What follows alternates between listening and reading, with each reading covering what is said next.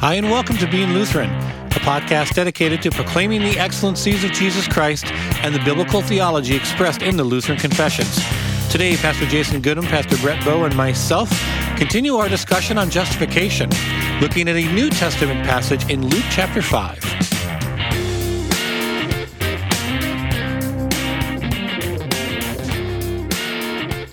Welcome to the Being Lutheran podcast. I'm Pastor Brett Bowe, and I'm joined by Pastor Jason Goodham and Pastor Brian Ricky. All right, awesome. We're talking about more justification-y verses. Still on justification. Yeah. It's my new favorite. Sorry, Brett. That's all right. Yeah. It's my new favorite adjective. Justification-y. Yes. Mm-hmm. Isn't that an adverb, or would that be more of Versus, an adjective, maybe? Versus is a noun, so justification would be an adjective. We need Schoolhouse Rock Adjective, to come in yeah. here. Adverbs modify verbs.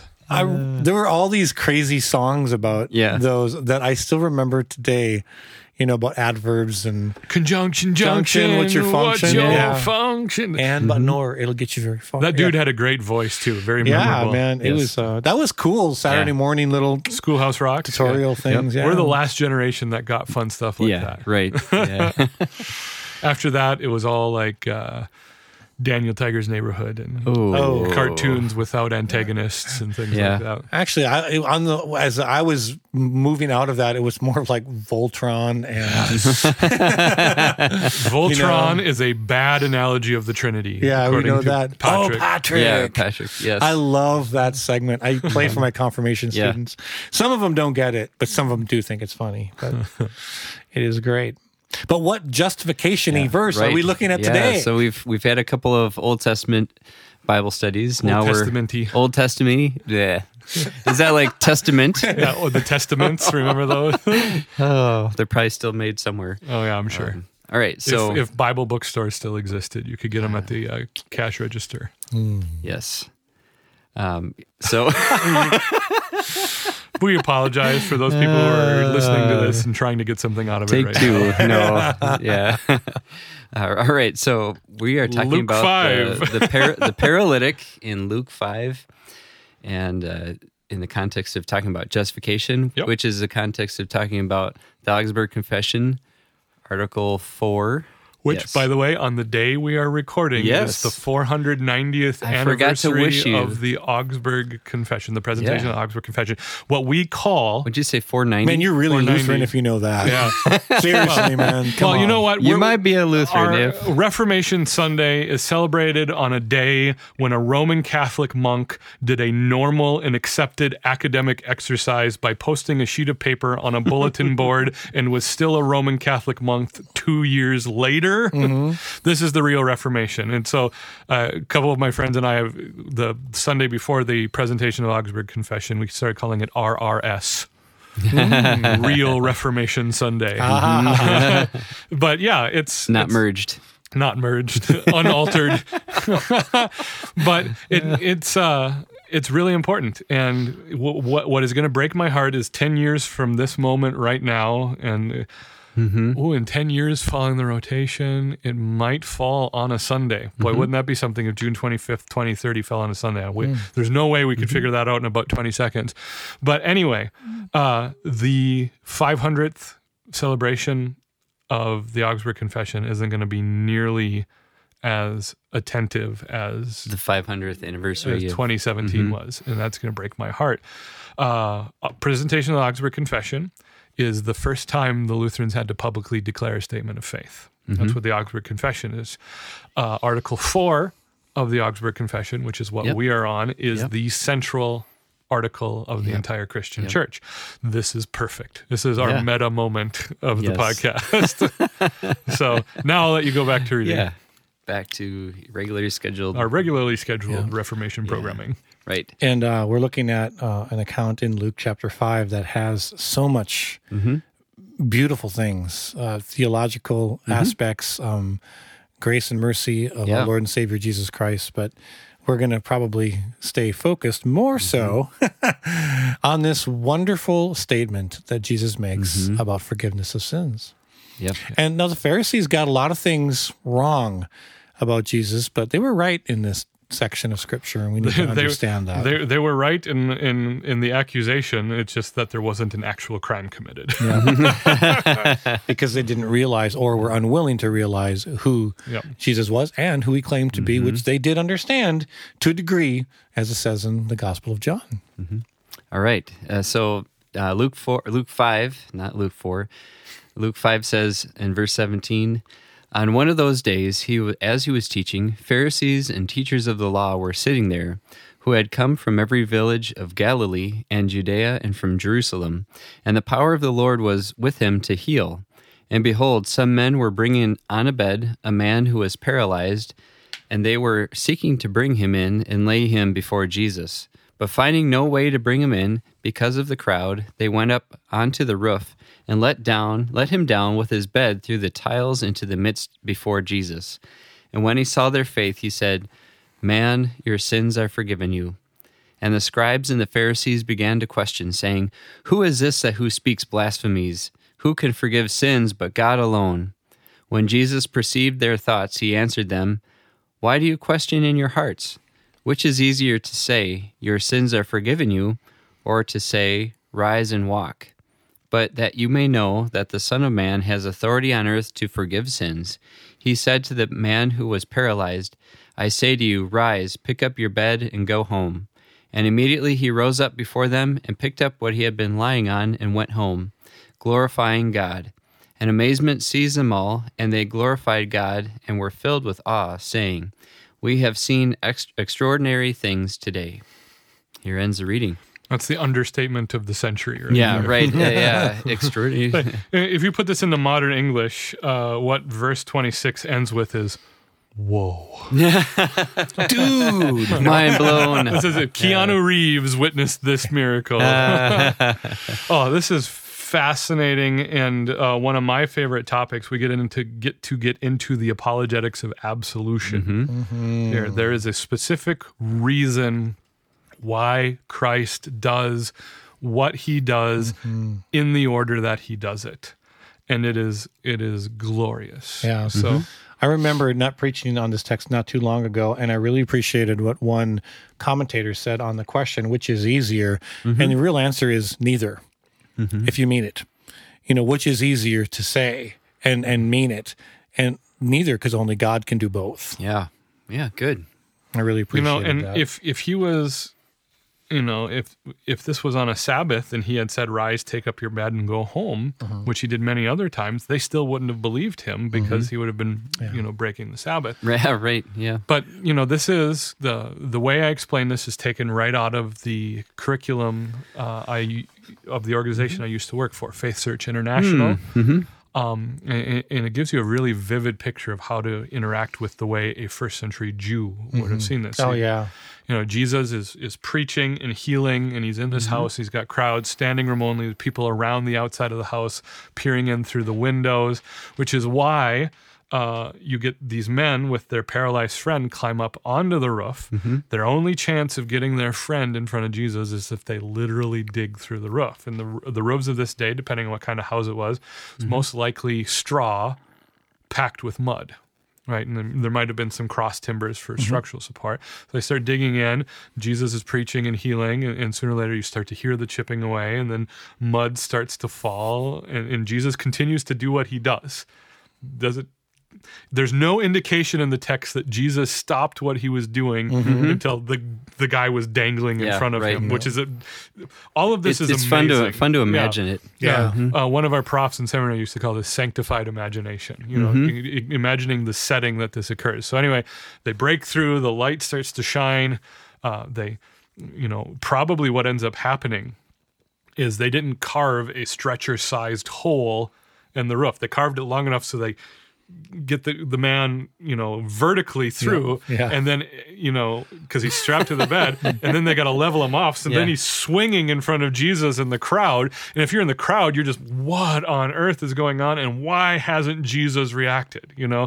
Like any normal person would be like, guys, knock it off, whatever. And so finally the guy is dangling in front, and you can almost, even if you have to create it for yourself, because it's not in the text, you feel the pregnant pause. Everything's set up. kind of draw on your breath. Jesus gets ready to respond to the guy, and he leans over and he says, "Man, your sins are forgiven." Mm-hmm. And this is where my boss, Dr. Don Byerly, in his presentation, would kind of have the guys on the roof stick his head in the hole, say, Jesus, he's paralyzed. Jesus, kind of one of those things. But You're missing the point, Yeah. Jesus. But they probably don't need to do that because immediately the religious elites, the scribes and the Pharisees, become indignant. This is blasphemy. Only God can forgive sin. And in a sense, they are correct. Right. Yeah. They are correct. Yes. But Jesus, knowing their hearts, Yes. Yeah. He's a mind reader. Which is easier, your sins to say your sins are forgiven you, or to say rise and walk? But that you may know that the Son of Man has authority on earth to forgive sins, I say to you, rise, pick up your bed, go home. So, in a sense, neither. Yeah. Because only God can do both. But in the minds of everyone who doesn't know what's going on, it is much easier to say your sins are forgiven than it is to say, Yep. because it's empty, right? Yep. If I forgive your sins, nothing about your external character, Brian, changes. Exactly. Now, in certain circumstances, you might break down and cry tears of joy as you're relieved from the burden of an unconfessed sin. Right. But it's not like, a healing service where someone lays their hands on you and you suddenly get up out of your wheelchair and walk. It's not Benny Hinn doing his Jedi mind tricks or anything like that, right? But Jesus is saying it is much harder to actually say to someone their sins are forgiven than it is to say to be healed. Now, it's neither is the case. But what Jesus does, and this is the mind of the first century Jew, is removing the consequence of the sin is evidence of removing the sin. And so you have to import the rest of Scripture, which is, our Lutheran perspective 101 here, to find out that, in fact, the mind of a first century Jew equated physical consequence with the presence of sin. And Jesus spends a large portion Who of sinned? his What this ministry- man or his parents? Yeah. So the blind man, is that John 8? I don't know. It's in the middle of John, but it's in John, and the disciples walk up to Jesus and say, Jesus, who sinned, this man or his parents, that he was born blind? And it indicates that there's some character defect that caused this physical consequence to manifest itself. And Jesus said, neither. This has happened so that God might be glorified, right? Or the works of God might be displayed. I'm paraphrasing, but you guys all get the point. That happens in Matthew when the Jews are talking to him about the Tower of Siloam. Do you think you are any better off than the people who the Tower of Siloam fell on, or the people who Pilate murdered and mixed their blood with the blood of the sacrifice? That's not how it works. But it is how it works in the mind of a first century Jew. So Jesus here, in a fairly rare instant, throws him a bone. Yeah. And he says, you need to know what forgiveness looks like. And he removes the consequences of the sin, and the man gets up and walks away. There is no doubt. And that's the woe at the end of verse 26. There is no doubt in their minds what has happened. Now, the tragic part about this is early in Luke, and it doesn't stick. Jesus is, not intentionally, but he's continually proving himself over and over and over in the Gospels. But the reality of the situation is this is what forgiveness looks like. And there are two things we need to take out of here for the purpose of our talk on justification and what forgiveness looks like. First, forgiveness comes from God's word. So Jesus says, your sins are forgiven with the creative power of God's word. And here's another Latin phrase for us to have fun with: ex nihilo, out of nothing, your sins are forgiven. So it's the power of God's word that forgives sins, not the worthiness of the person being forgiven, or the power of the person relaying that Because absolution. he's the just and the justifier. Bingo. Hey, guess what? That's coming up next episode. Yeah. And it connects with what we talked about in Genesis too. Yep. The power of promises, the word, promises the of promise God. the word. And just for clarity for the listener, it was in John chapter 9 of the man born blind. Oh, Eight yeah. is close enough. I'll take credit for that. I feel pretty good about myself. The second thing we learn about justification is in justification, there's always a resurrection. And note the command that Christ gives to the man after his sins are forgiven. Arise, pick up your bed and walk. That's resurrection language. And so this is the part of justification that does not allow us to insert ourselves in the equation. That phrase, rise, pick up your bed and go home, is a one-sentence apologetic for divine monergism. God works alone in salvation without our help. And so both of those, the power of God's word and a resurrection of our dead, sinful selves. You know, the sin isn't being resurrected, but the creation, the new creation is being risen again. That's all present here in this simple run-of-the-mill healing miracle. And it is absolutely glorious and delightful. Amen. You guys need to talk some more now, because that's the point of having a radio show. We're not quite done. Radio. What's radio? Good. We had a moment. So this is a bit of a rabbit trail, but it's kind of funny, and then we'll go back to it.